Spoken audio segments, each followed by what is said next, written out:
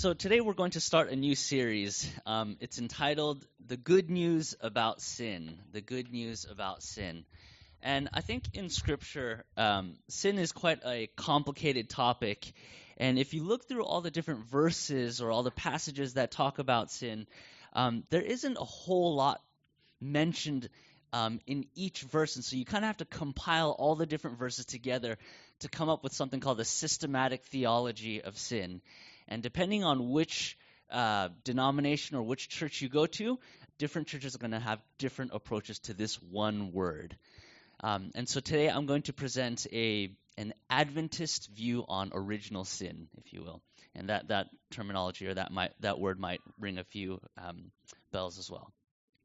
So a major portion of Scripture is devoted to this subject, and next to the word God, the word sin is probably the most closely packed word with meaning and complexity.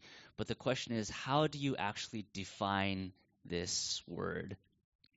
Is sin an act, or does sin also refer to a state of being, who you are as a person? Is sin a corrupt nature, is a corrupt nature in itself sinful or not? Is man a sinner because he sins, or does he sin because he's a sinner? How about children? Are children born sinful, or are they born sinners? Do they become sinners only when they do wrong? The way a Christian answers these questions can determine how one interacts with the world. The news is filled with Christians who have come up with answers for these complex questions. And, as you flick through the different articles of people responding to this idea of sin or the sinfulness of humanity, you see little bits of this idea come out. And today I just want to say it's so important to look at the Bible as a whole, especially when we start calling something or someone sinful. So the Greek word for sin is hamartia. And this is where we get the word hamartiology. And this is kind of like a word that theologians use. And basically, this is the study of sin throughout Scripture. So the Bible describes sin as this mystery. And because it's mysterious in nature, when you read through the Bible and when you talk with different Christians and different denominations, you see a very broad spectrum of opposing views when it comes to this topic. And so today, we're going to start this series entitled The Good News About Sin, and Sin According to Paul. And we're going to specifically focus on the writings of Paul. And so today, what I'm going to do is I'm going to present the problem of sin. And if you want to come back next time, you'll hear about the solution for sin. So today we're going to talk about the problem. So Paul is a very prolific New Testament writer. And when you look at the word, or when you do I'm not used to having paper here. Excuse my organization here. So when you look at the New Testament as a whole and you do a word study on the word hamartia, it comes up 175 times in the New Testament. The word most frequently appears in the writings of Paul, and in the book of Romans alone, the word comes up 45 times. And so scholars agree that the book of Romans is probably the most exhaustive look into this word hamartia, or this word sin. Martin Hanna, an assistant professor of systematic theology, states that Paul's teaching on sin is understood in reference to three dimensions of sin. Three dimensions of sin, and here they are: involuntary corruption, voluntary carnality, and finally, legal condemnation. And depending on which theologian you look at or read through, you'll find different categorizations. But I found this one particularly useful and very easy to find as you read through the book of Romans. Sometimes theologians kind of say, oh, this is what it is. And as you read through the text, you're kind of like, yeah, I don't know. But I found Martin Hanna's explanation of the three dimensions of sin particularly helpful. So we're going to first talk about involuntary corruption. So Paul uses the word hamartia when he refers to sin as the bondage of corruption, Romans 8:21. And he goes on to say, even if Christ is in you, the body is dead because of sin. So notice this challenge here. Paul is saying you can be a Christian. You can be someone who loves Jesus and who is committed to Jesus, and yet your body can be dead in sin. So Paul uses the word sin to communicate a weakness or a flaw in humanity. So sin can be all involuntary in that one believes they're doing the right thing, but really they're doing the wrong thing. Another example would be a sin of ignorance when you accidentally make a mistake, you didn't know you were making a mistake. And throughout the Old Testament and even in the New Testament, it kind of highlights this involuntary nature of sin. So in Hebrews 9:7 it says, "But into the second only the high priest goes, and he but once a year, and not without taking blood, which he offers for himself and for the unintentional sins of the people." And so in the Old Testament, God provides this provision for the sins of ignorance, if you will, or involuntary sin. And that's one aspect of it. There's another aspect of involuntary sin. This meaning of involuntary sin can involve missing the mark of a target that somebody aims at. And I don't know how many of you have tried archery before, where you are trying with all your might to get that arrow to go into the bullseye, and instead it kind of misses the target completely. So taken from Paul's own experience in Romans chapter 7, verses 19-20, this is what he says. And this is kind of like a bit of a challenge to read through, but hopefully it's not a challenge to listen to. But bear with me as we go through this text. Paul writes, "For the good that I will to do, I do not do. But the evil I will not to do, that I practice. Now if I do what I will not to do, it is no longer I who do it, but sin that dwells in me." And so here Paul is kind of expressing this human challenge that there are things that we know it's the right thing. We want to do it. And instead it's kind of like, it's so difficult. I've been trying to go on this diet and exercise. And my diet is basically just don't comfort eat at the end of the day. That's my diet, right? And it's just kind of like, I had a rough day, and that bag of chips looks so good, and I'm just going to do it anyway, right? This is what Paul is explaining. And so he basically says something really interesting at the end. He says, look, it's not I who do it, but it is sin in me. And there's that aspect of involuntary sin that we're talking about.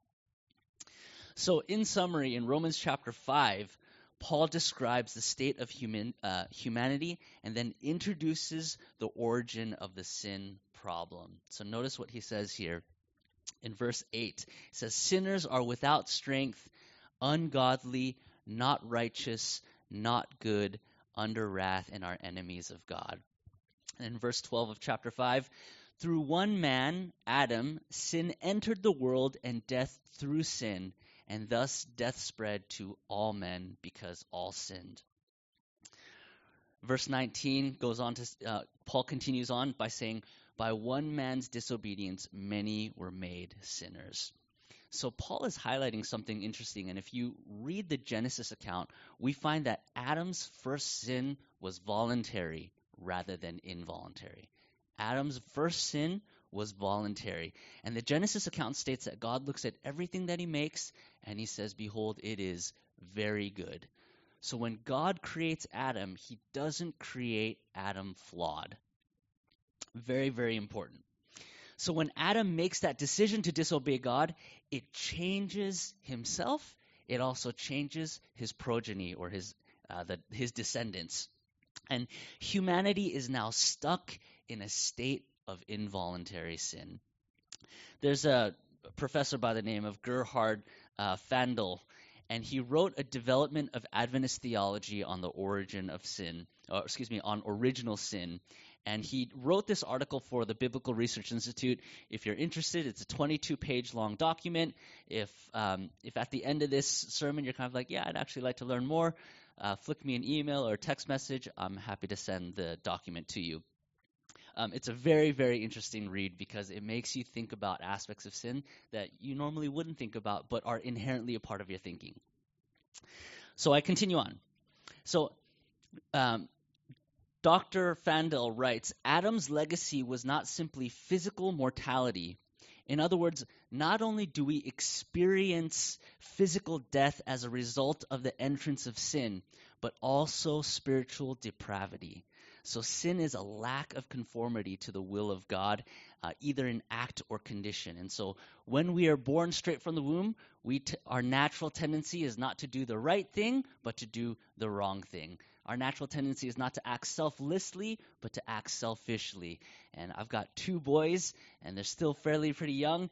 And I'll tell you, it is kind of like a miracle when they're like, "That's okay, mommy and daddy. You rest a bit more. We'll play by ourselves," rather than, "I'm bored, I'm hungry, take care of me," right? And so there's this natural tendency that we have to focus towards ourselves. So as I mentioned before, the doctrine of original sin is nowhere developed in any systematic fashion in Scripture. It's based on isolated scriptural texts scattered throughout the Bible, and theologians throughout history have pulled these texts together to establish some sort of a doctrine. So Paul is the only biblical writer who clearly connects the fall of man with our death and our sinful nature. And that's why Romans chapter 5 is such an important text in understanding what it means to be human and to be affected by sin. So I use the word depravity, that we have this condition of depravity, and this phrase is used to describe the comprehensive effect of sin. So here's what it doesn't mean. It doesn't mean that humans are as bad can be. Because I think naturally when you have secular people who hear about original sin, they're kind of like, there are lots of people who are not Christian who do good things. So how do you then explain that? And so when we talk about sinful nature, we're not saying that all of humanity is horrible.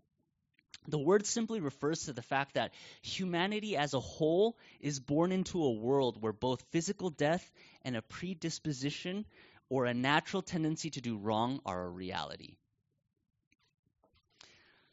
So I want to share with you one other viewpoint, and that's the Catholic Church's viewpoint. So notice how the Catholic Catechism addresses the idea of original sin. The Catechism asks the question, what is original sin? And it answers, original sin is that guilt and stain which we inherit from Adam, who was the origin and head of all mankind. So the Catechism kind of identifies two aspects of original sin. One is inherited guilt, and the other is inherited stain. So that's the terminology that they use. Now, inherited stain refers to our sinful passions.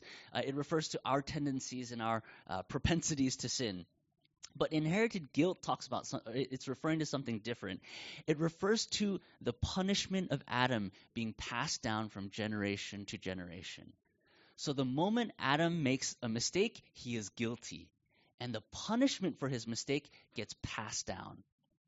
Now, the reason why I highlight the Catechism's definition of original sin is because someone may be curious about how we as a church view infant mortality. And, in our lifetime, we're going to face people who lose loved ones, and especially infant ones. And it's a very infant loved ones, and it's a very unfortunate circumstance. And I've been asked, what do you think about this topic? And obviously, when you look at different viewpoints, especially if you look at the Catechism, it takes one stance. I'm going to read the Seventh-day Adventist Encyclopedia's stance on this topic as well. So, Adventists generally deny that we inherit Adam's guilt. So, SDAs believe that man inherited a sinful nature with a propensity to sin, and their writings either reject or fail to stress the idea that men inherit the guilt of Adam's transgression. In other words, someone has to make a conscious decision, I'm going to disobey the law of God or disobey the commandments of God. So until that happens, generally as a church, we just say, look, it's different. The guilt of Adam doesn't get passed down, even if the stain of Adam gets passed down. So this idea of sinful nature is pretty important because it highlights that we are in a state of involuntary sin, and it somewhat creates a definition and an understanding of our flaws. In the past, there have been popular ideas within Adventism that in summary state that sin is not basically what a person is, but the way a person chooses. And notice that slight differentiation. Sin is not something a person is, it's something someone chooses. So sin is concerned with our will rather than our nature. And what that means is, regardless of humanity's natural instinct to disobey, we can still do that which is right. In other words, you don't have an excuse for the decisions that you make. Because even though you have a fallen nature, you have the ability to choose right. And what this does is it adds a ton of pressure on everybody who doesn't make the right decisions. And back in the 90s and even in the 2000s, this idea and this teaching was quite prevalent throughout the church. I would disagree with this stance in that if you highlight humanity's predisposition to do wrong, it's very helpful in explaining the wrong that people do. It's also very helpful in understanding people as well. Brene Brown does an interview with Russell Brand, and you can find this interview on YouTube, and it's entitled, "Are People Doing the Best They Can?" Are people doing the best they can? It's an 8-minute video, so if you have time, I highly recommend YouTubing Brene Brown, Russell Brand, "Are People Doing the Best They Can?" It's good content. I'm going to summarize this. Brene shares with Russell some research that she did on compassion. She was looking for people who lived out the operational definitions of compassion. And these are people who saw humanity in everyone. These are people who reach out with kindness and empathy and sense a oneness with those they are caring for. So if you want to learn about her findings, once again, you can go to the video. But what I want to highlight from the video is a conversation she has with her husband, or she tells Russell about this conversation she has with her husband. And so she goes to her husband and she asks him this question, "Hey, honey, do you think people are doing the best that they can?"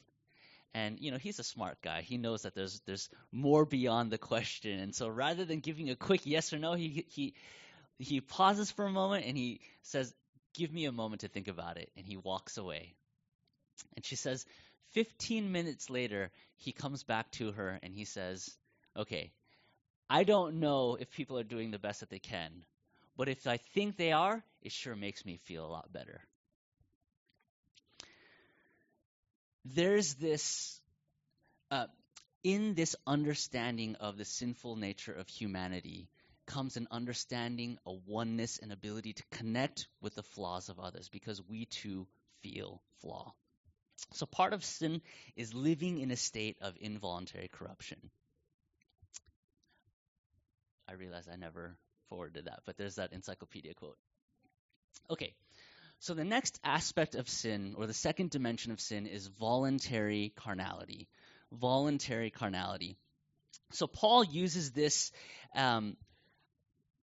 dimension of biblical meaning of hamartia or sin when he refers to those who are carnally minded, who live according to the sinful flesh. So in this dimension of the word's meaning, it involves voluntary sin through intentionally aiming at the wrong target. So in Romans chapter 6, verse 16, oh dear. There we go. Romans chapter 6, verse 16.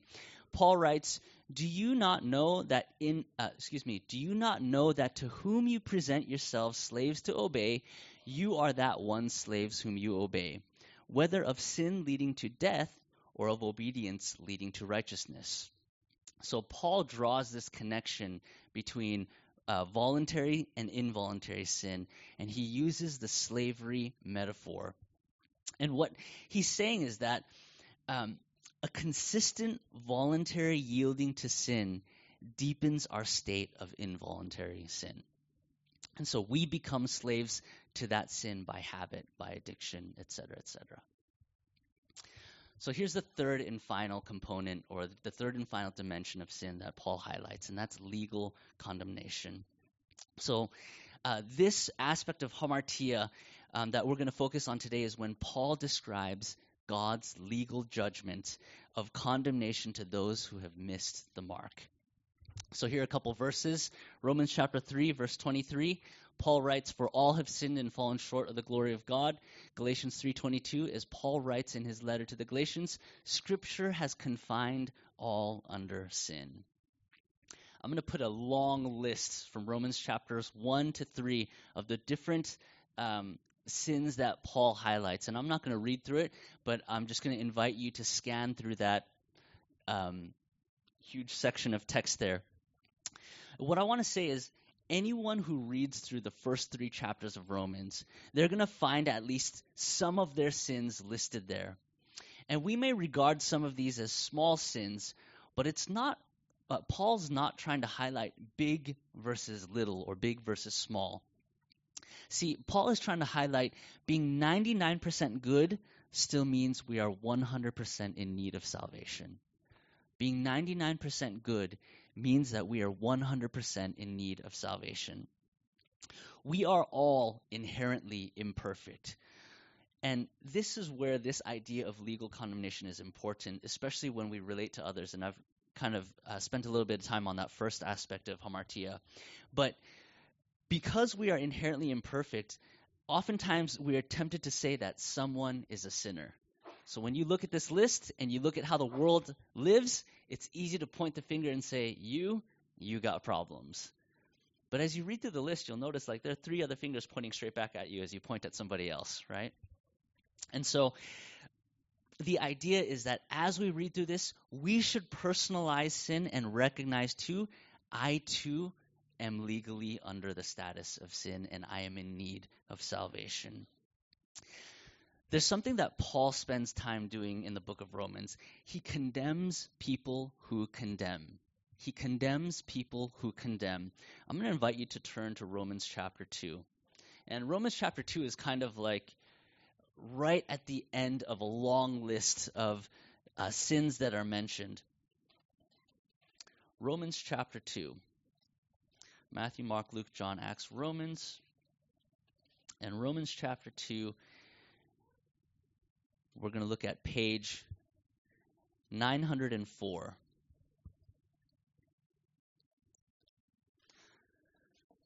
So Romans chapter 2, and starting from verse 1, here's what Paul writes. You may think that you can condemn such people, but you are just as bad when you have no excuse. When you say they are wicked and should be punished, you are condemning yourselves. For you who judge others do these very same things. And so notice the act of condemning is being condemned. And if you keep going down to verse 4, Paul finishes that thought by saying, don't you see how wonderfully kind, tolerant, and patient God is with you? Does this mean nothing to you? Can't you see that his kindness is intended to turn you from your sin? And if you look at a different translation, the translation will read, it's the goodness of God that leads you to repentance. And so the reason why Paul condemns condemning is because he's saying God is judge. And when we judge, we get in the way of his judgment, and we can condemn people who don't deserve it.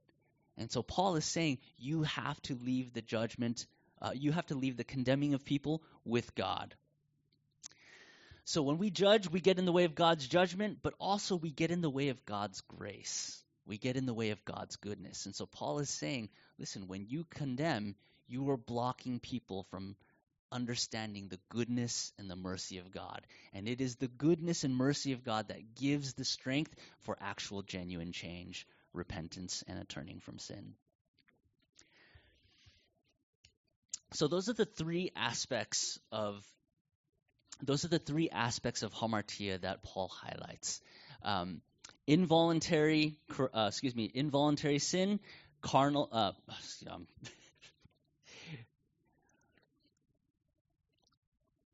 Let me just go back to it because I'm going to fumble through it. Involuntary corruption, voluntary carnality, and legal condemnation are the 3 aspects of hamartia that Paul focuses on. I think understanding this multifaceted word is important because when we share the solution for sin, and even when we call out sin, it's so important that we do it correctly. And I'll just give one example in closing. When we misunderstand the complexity of the word hamartia, it can skew the way that we present the solution. So if you only present one aspect, it skews the whole thing. So for example, let's say we're presenting the legal help that is provided, the legal help that God provides. And the Christian solution for that legal help is Jesus dies for us, and by believing in that, we are given something called justification, right? It's by belief in Jesus' sacrifice that we are then saved, right? So we don't have to do anything. There's no action. It's just a belief. God, you do love, you care, you forgive.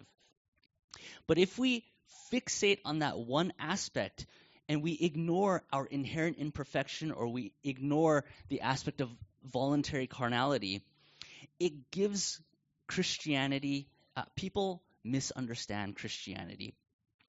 The late Christopher Hitchens would often say that salvation is immoral. Salvation is immoral. His idea was the reason why forgiveness is immoral is because how can someone step in and take punishment from somebody else? If I murder somebody, how is it moral for someone else to step in and say, I'll go to prison for Roy? Because then it allows Roy to go scot-free and he can do more wrong.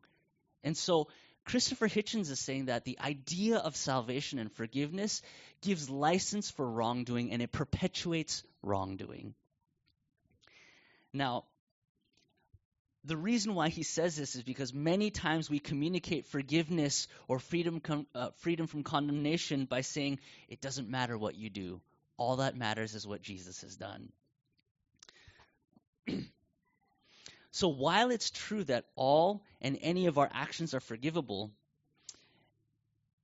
our actions still have consequences. So in that regard, what we do does matter, right? Our actions can still hurt others. Our actions can change our character. Our actions serve as a witness to others of what it means to be Christian. And so Christopher Hitchens is not wrong by saying, hey, there's this immoral component about this idea of forgiveness. But when we understand the completeness of sin and the completeness of the solution, it changes how we act, and it also changes how we present the solution. So next time in part 2, we'll focus on that solution and how God responds to the three dimensions of hamartia. Would you join me in prayer? Father God, as we consider the complexity of the problem of sin, we come before you. We come before you and plead for that solution, that you are a God who considers our state, our actions, and who we are, where we're at. And we just pray that you would draw very near to us, that we might sense you in the midst of this struggle. And may we find that peace, may we find victory, and may we find the ability to uplift humanity. We pray these things in your name. Amen.